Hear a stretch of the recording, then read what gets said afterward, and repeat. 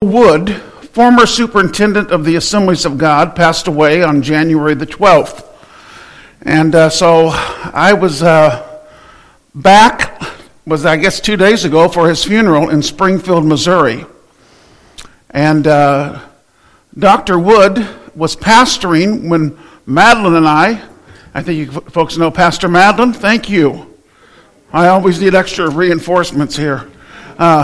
Pastor Madeline has been out here preaching, and you'll see her again. Then you'll get a good sermon, finally, instead of what you have to put up with here.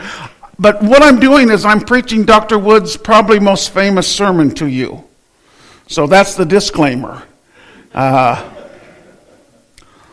It was a wonderful time to see all the leaders of the Assemblies of God 2 days ago in Springfield, and the most important thing I took away is that we have a hope.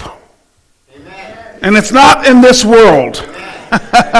It is in the world to come. Amen. Hallelujah. Today's sermon is Dr. Wood's sermon of encouragement that I've tweaked a little bit for churches, but it's the same sermon. It's entitled, Your Life, Your Legacy. Your Life, Your Legacy. Knowing your legacy is greater than your life. This is a sermon by George O. Wood, General Superintendent at General Council in Orlando, Florida, 2009. And let me just state, he had just been elected to finish the term for 2 years, and now he's going to face election again the next morning when he preaches this. And he started preaching, and I reached out and I started taking notes, and I started crying immediately.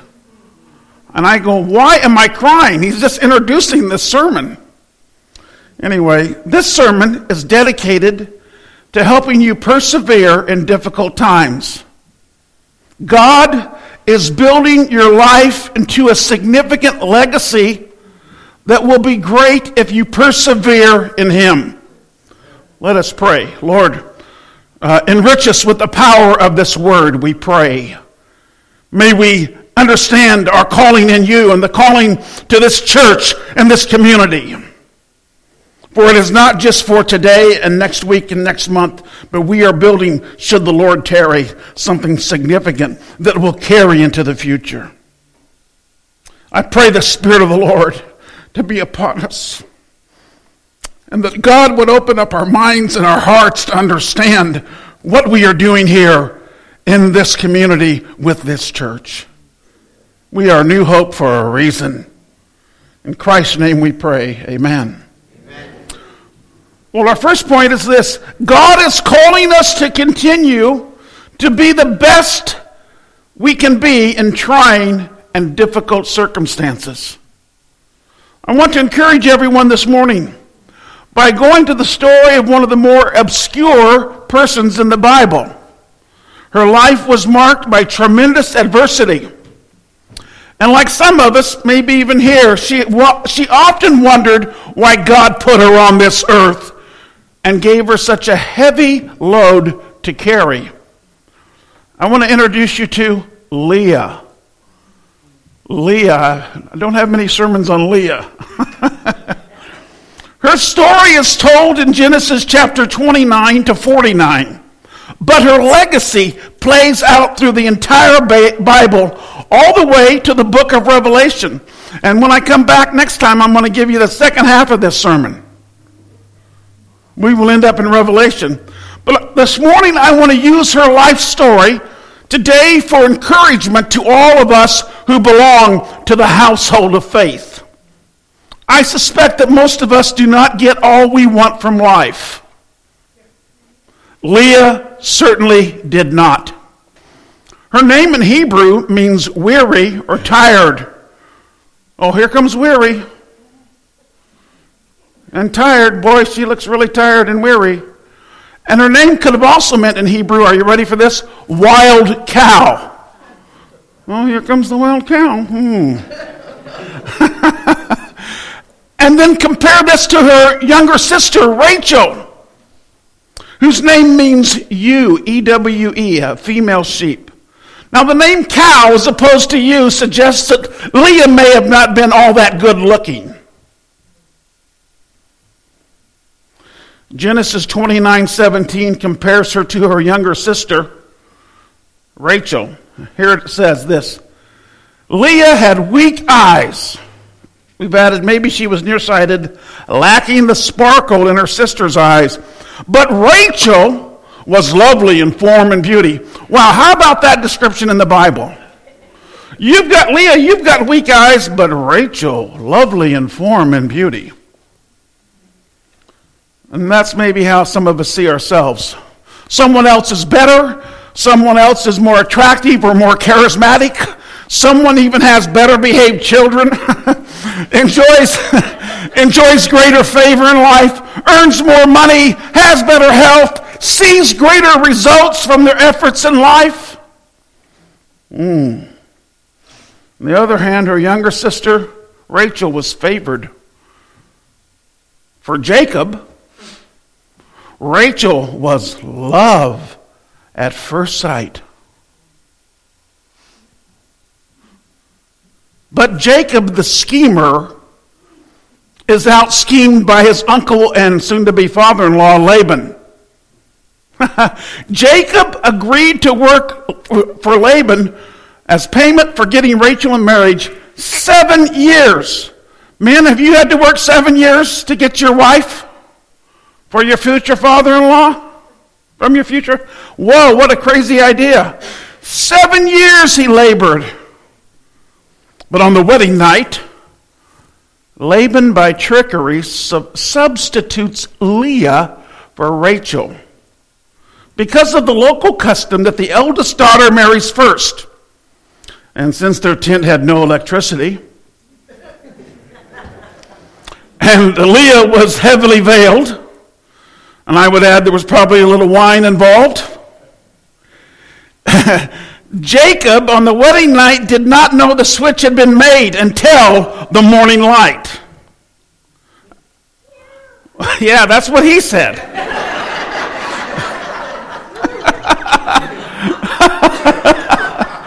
I couldn't have said it better.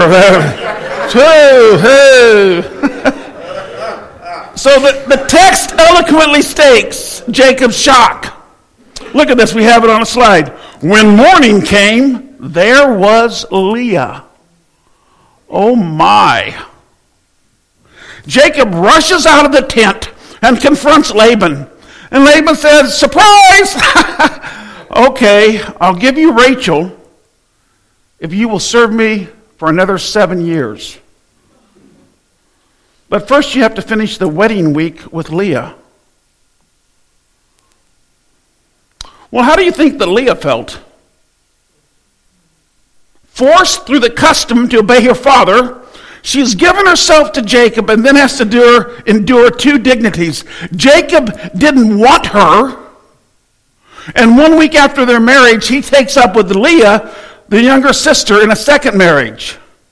And you know how Leah is able to respond to this? All Leah could do is stand by and say nothing. This brings us to our second point. God wants us to know that in trying situations, there is hope for the future. Woo. Are you or have you been in a situation where you can do nothing?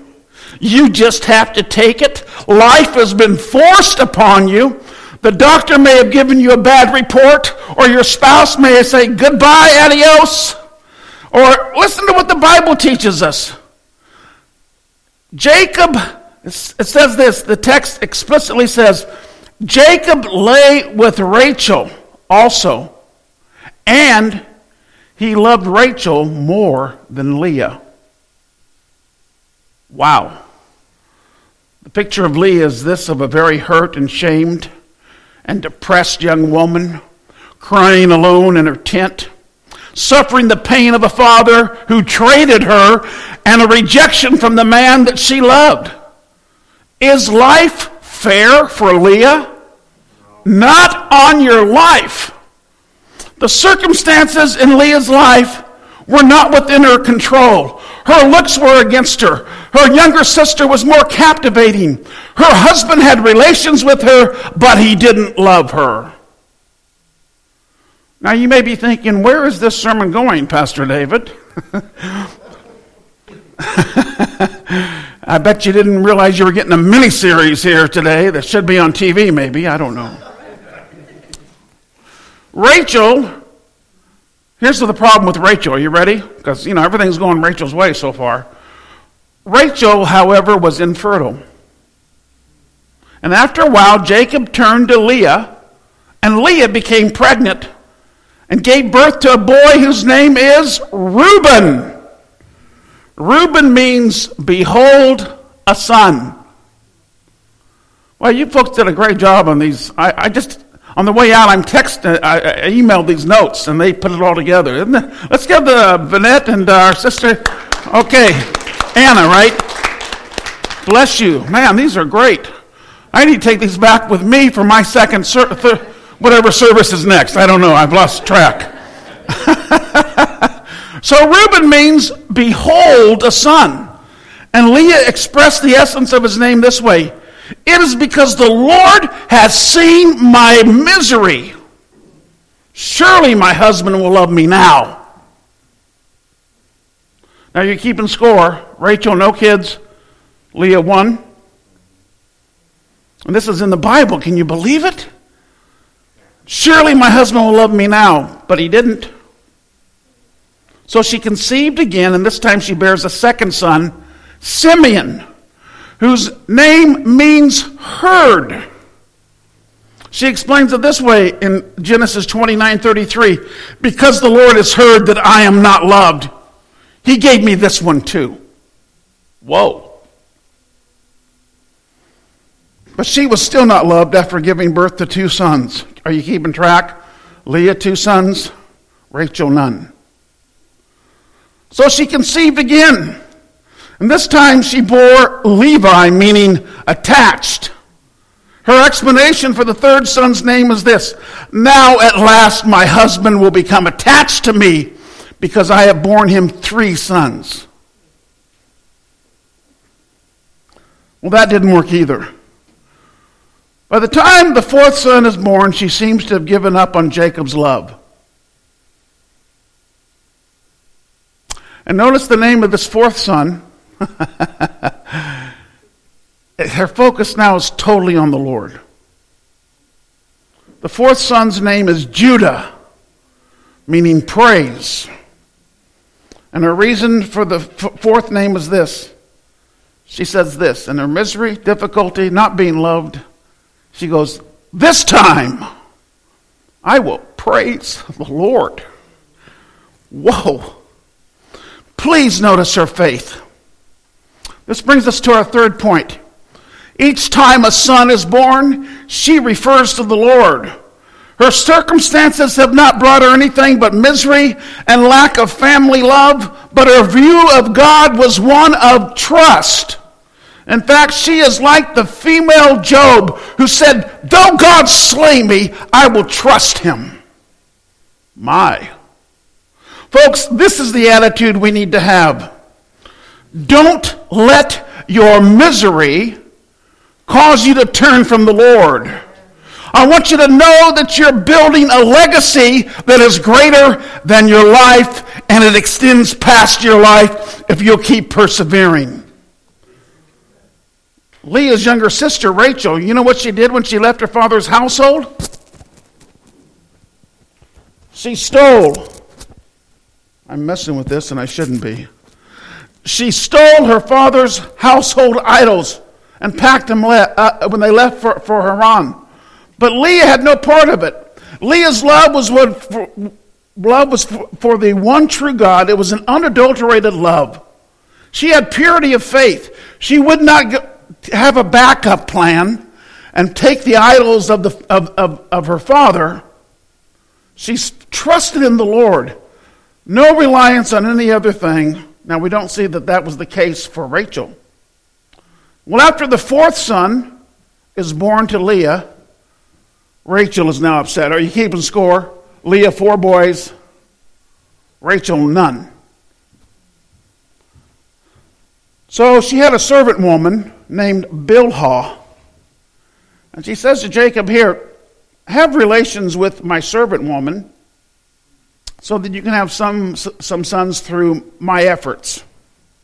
I'm glad we don't live in a crazy day like that today.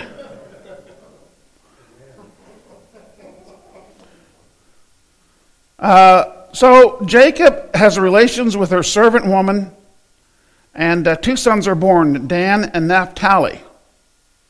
So it's 4-2, but not really 2, but you know what I mean.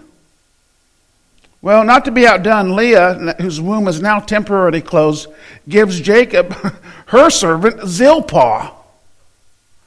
And there's 2 sons born through Zilpah, Gad and Asher. Are you keeping track? It's now 6-2, kind of. And then God reopens Leah's womb, and she bears 2 more sons, Issachar and Zebulun, plus a daughter. Extra credit, whoever yells this out first. And what is the daughter's name? Dinah. Not sure, just Dinah. Yeah. Finally, are you keeping score here? Is it like 10-2? Yeah, is that it? It's 10-2. Trust me, I've done this sermon many times. And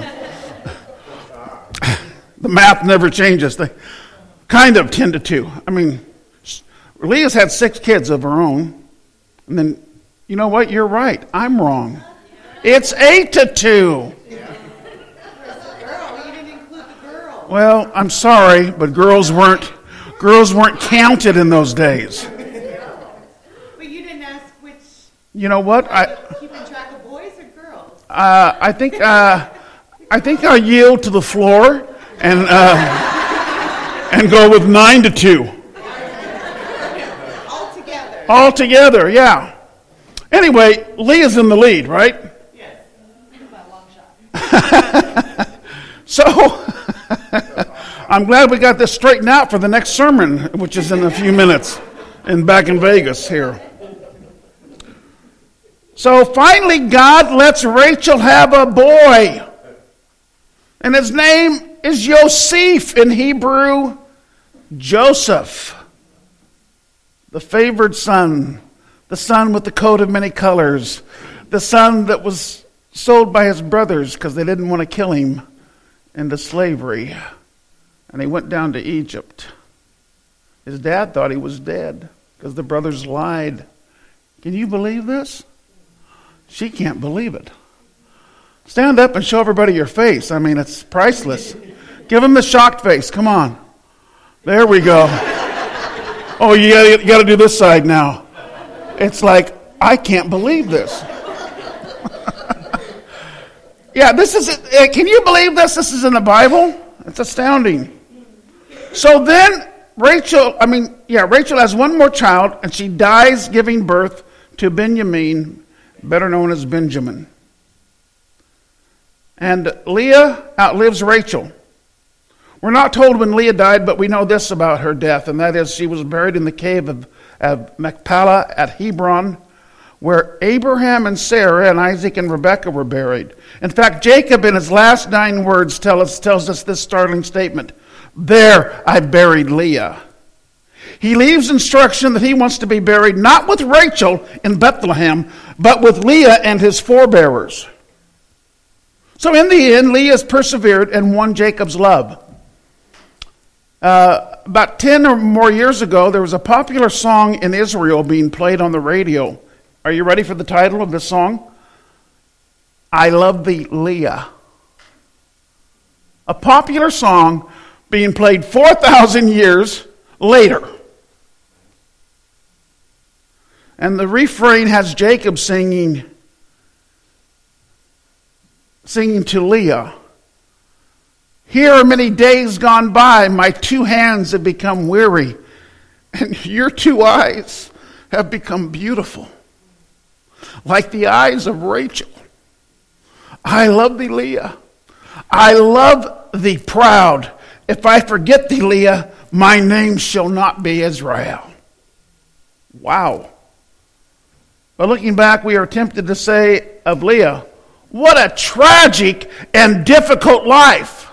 So many people in her life were unfair to her. I recount to you, her father forced her into a marriage. Her sister resented her. Her husband did not begin to love her until late. In fact, our fourth point is this. Leah's story teaches us that the effect of your life cannot be measured in the time span of the few decades that you are here on earth. Wow. Wow. So, I want you to look around for a moment here in this church. I'm just astounded by the great attendance today. God bless you all for being here. But I want you to, next time you just want to roll over and have Sunday-nitis, that's when you can't get out of bed on Sunday. It's cured about 1 o'clock in the afternoon. I feel better now. God has healed me. I can now rise and have a picnic or something. Oh, I'll take that back. My dad called it Sabbathinitis. That's what he called it.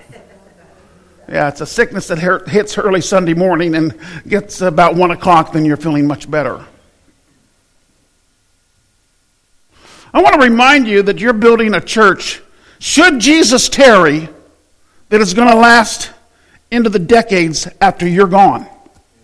But everything that you do and help to make this church strong and functioning like a body of Christ, which you are doing, there are going to be people that will be coming here when you're long gone. But they are going to be part of your legacy. I didn't finish this point, did I? Leah's story teaches us that the effect of your life cannot be measured within the time span of a few decades that you're here on earth. Leah's story, like all of ours, fits into a long-range tapestry of God's weaving. Joseph didn't know who he was while he was going through the trials. You know, when Joseph was sold as a slave and served as a slave for 10 years in the house of Potiphar, he didn't know who he was. All he had was this distant dream, and the dream that got him sold by his family. And then he ended up 3 years in a political prison. He didn't know who he was until God said, you know what? You're going from the prison and you're going to now live in the palace. You're going to be the prime minister of Egypt.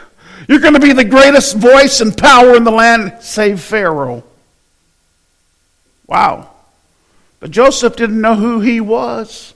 Moses didn't know who he was when he was running for his life because he killed a man trying to get his Hebrew brothers freed because they were slaves.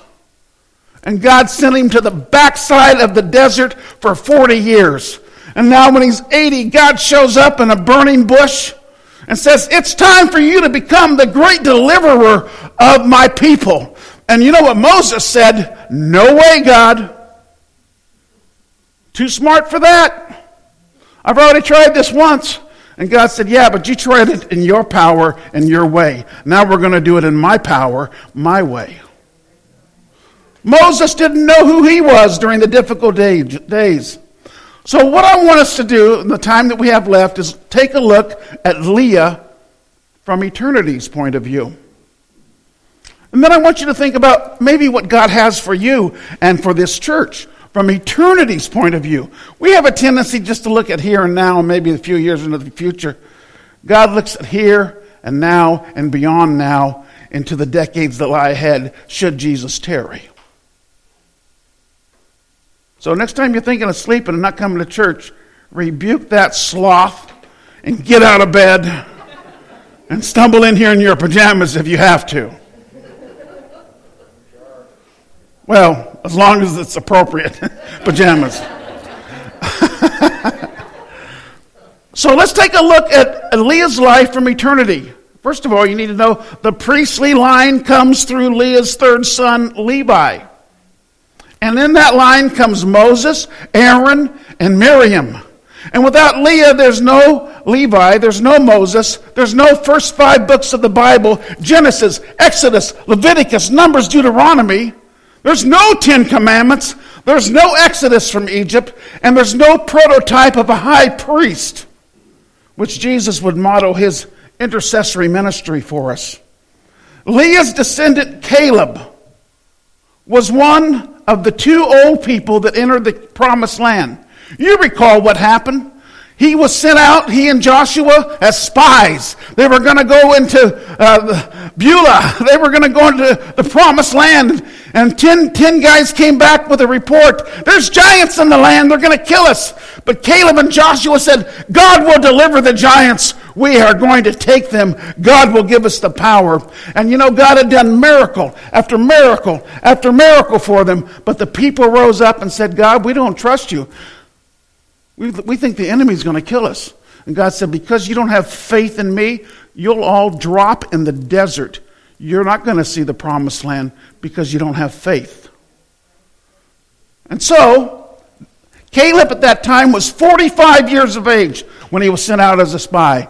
And now 40 years roll by and that whole generation is dead. But you can add 45 and 40 and you get 85. Good job.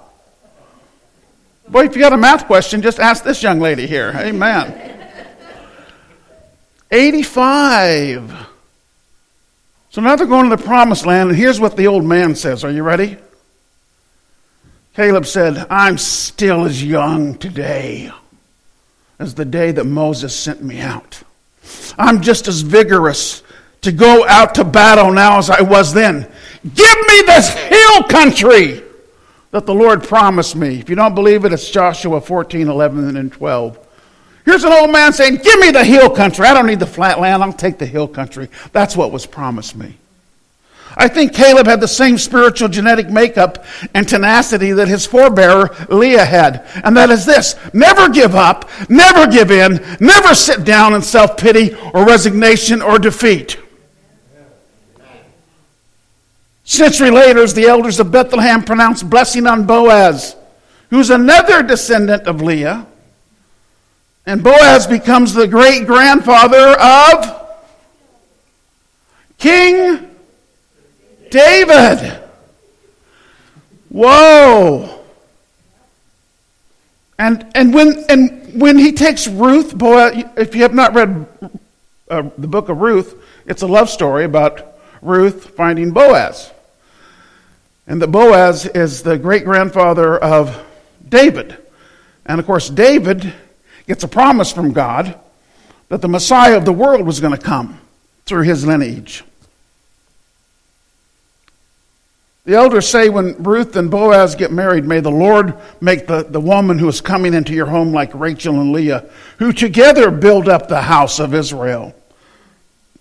But Leah did far more to build up the house of Israel than Rachel. And it was Leah's fourth son, Judah, who became the ancestor of King David and King Solomon. So without Leah, we have no Judah, we have no Boaz, we have no David, we have no Solomon. And without David or Solomon, we don't have the book of Psalms and Proverbs, Song of Songs, and Ecclesiastes. And from Leah comes not only the priest, but also the high priest, the Levites of Israel. And also in addition to the Levites, we have kings of Judah, including Asa, Jehoshaphat, Uzziah, Hezekiah, and Josiah.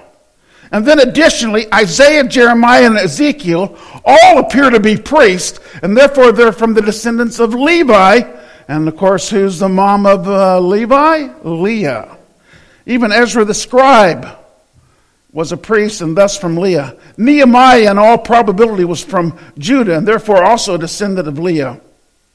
And then ultimately, joy to the world, the Lord is come.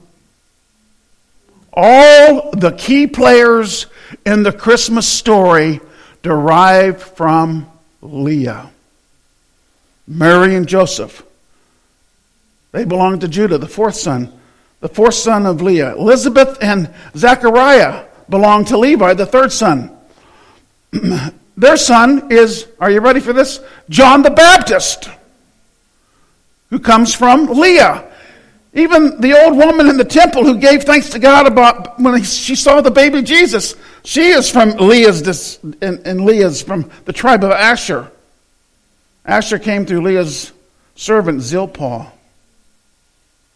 And the land of Zebulun, the sixth and last son of Leah, included a place called Nazareth.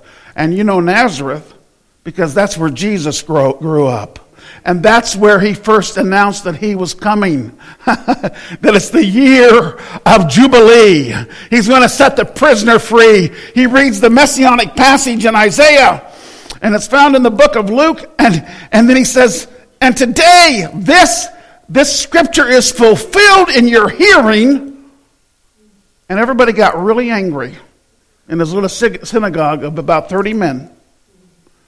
And they were going to take him out and throw him over the edge of the cliff. And he just walked through them because it wasn't his time to die. He came to die, but not at that time. And that was the start of his ministry. And Nazareth, which is the land of Zebulun, the sixth and last son of Leah, Nazareth, where Jesus grew up, became the first who saw the great light shining in the darkness. Matthew 4:15 through 16. So in summary, without Leah, there's no Judah. Without Judah, there's no David. Without David, there's no Jesus. And without Jesus, we have no salvation. The people of the Christmas story are mainly Leah's kids. And without Leah, as I've already said, there's no singing joy to the world, the Lord has come. And the spread of the gospel to the Gentiles also comes through another of Leah's descendants. Are you ready for this? Barnabas is a descendant of Levi. And who do you think raised Benjamin? The mother died, and Leah took on the responsibility of raising Benjamin. And of course, from the line of Benjamin comes the first king, King Saul, and then the New Testament apostle. His name is Paul. Would Paul have even existed had Leah failed to nurture and raise Benjamin? So friends, you cannot measure the impact of Leah's life with her earthly time span. And you cannot measure your life that way either. Neither can you judge things on external appearances. Rachel was good looking, the good looking one, but God looks deeper than our outward appearance. God is looking for the inner beauty that he can build. Theologian Abraham Kuyper puts it this way. There are two kinds of beauty. There are two kinds of beauty. There's a beauty which God gives us at birth, and the beauty which withers and dies as a flower. And there is a beauty which God grants, the kind of beauty never vanishes but blooms for eternity. Leah had the beauty that never withered. Well, our fifth and final point is this. What can we take away from Leah's story? Well, we need time and distance to understand what God is doing through our lives. Leah had no idea that her trials would result ultimately in a priestly king and in a priestly and kingly line. That a great deal of the Bible would have been left unwritten. Most of all, she had no idea that the Savior of the world would come from her DNA, her human DNA. I want to say this to all of us and to this church, as a group and individually. Let us choose to persevere in life and ministry. Let God write our legacy after our life is over. Let us be found, are you ready for this? Steadfast. On a personal note, the year is 1933. I take you to Denver, Colorado. My great-grandmother, who I never met, was in a little Assemblies of God church on the wrong side of the street in a rented building. There were 25 people in that service. It was Mother's Day, 1933. My grandmother's nickname was Bessie, and her husband's nickname Bode. Bode and Bessie Hilgers. And she would get on a religious kick where she'd go to churches and she says, I'm looking for something, but I don't know what it is. And the churches said, well, if you join the choir, then you're going to find it. She goes, I don't know what I'm looking for, but I know that's not it. And then they said, well, if you teach a Sunday school class, she goes, that sounds fine, but I don't know what I'm looking for, and that's not it. And everywhere they said, oh, join the church, and you'll find it. She said, I don't know what I'm looking for, but that's not it. So here she is on Mother's Day, 1933, She's 32 years old. She has my mom, who's the eldest in the family, 11-year-old girl, an uncle 6, a sister to her was 1, a baby. The preacher preached after the Mother's Day program that the children gave. That's why she was there. The preacher preached on the responsibility of parents to their children. And he said, parents, the most important thing you can give is give your children Jesus. He said, but there's something about this. You've got to have Jesus first. And he preached about coming to Jesus, and he gave the altar call. And my mom says she plopped the baby down on Bode's lap, her husband's lap, and she ran to the altar and was gloriously saved. She would die in 1948 at the age of 47. About a decade and a half in the Lord. During that time, my mom says this. She would say, this, put out her left hand, this family shall work for God. And my mom says she didn't know what she was saying, but she was prophesying not only for her generation, but for the generations to come. I am part of that prophetic word.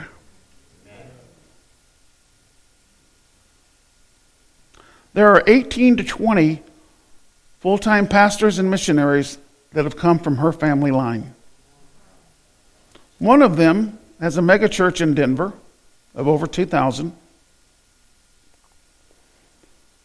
We've been privileged to have a measure of success in the 36 years that Pastor Madeline and I have been at First Spring Valley Assembly of God. Then I changed it to Peaceway Christian Center because we're on Peaceway. My nephew, Paul Childers, has had a great deal of success. He was for 5 years head of the University of YWAM in Kona, Hawaii. So I preached at my mom's funeral, and I shared this story, and I said, I believe the gospel reach of Grandma Bessie is about 250,000 to 350,000 around the world. And he goes, he's from New Zealand. He was raised in New Zealand. Uncle Davey, you need to change those numbers. He said, last year in Papua New Guinea, we won 100,000 people to Jesus Christ. And in the Philippines, another 100,000 people. So I'm going to change that gospel reach to between 500 and 600,000 coming from one little lady that decided to run to the altar and serve God fervently because her legacy is greater than her life. And you don't know who you're sitting next to. You don't know who's going to come to this church. That God has a significant divine destiny. So I want to encourage you to build this church up, to build each other up. I know we don't have a pastor, and I'm sorry for that. But you know what? You've got Jesus. Amen. And you've got each other. And you know what? We can build. We can do things together. And the Lord will send us a pastor when he needs to. And until then, you're stuck with me and Madeline and some other folks. I want you to know that Pastor Ryan Martinez is my son in the Lord. And Dr. Stan Stewart was going to be here today, but he was afraid that he was exposed to COVID. So I said, let's not do this. Let's be safe, not sorry. And so anyway, this is the sermon. Friends, please be encouraged to persevere in God and life. You cannot begin to understand how God will use your efforts for His glory and purpose. Lord, I thank you for this wonderful church. Lord, help us on an individual and corporate level understand that your calling is great and we need to be steadfast. We need to be one that can be counted on in the work of the Lord, in this fellowship, and in our personal lives. Give us the same tenacity that Caleb had.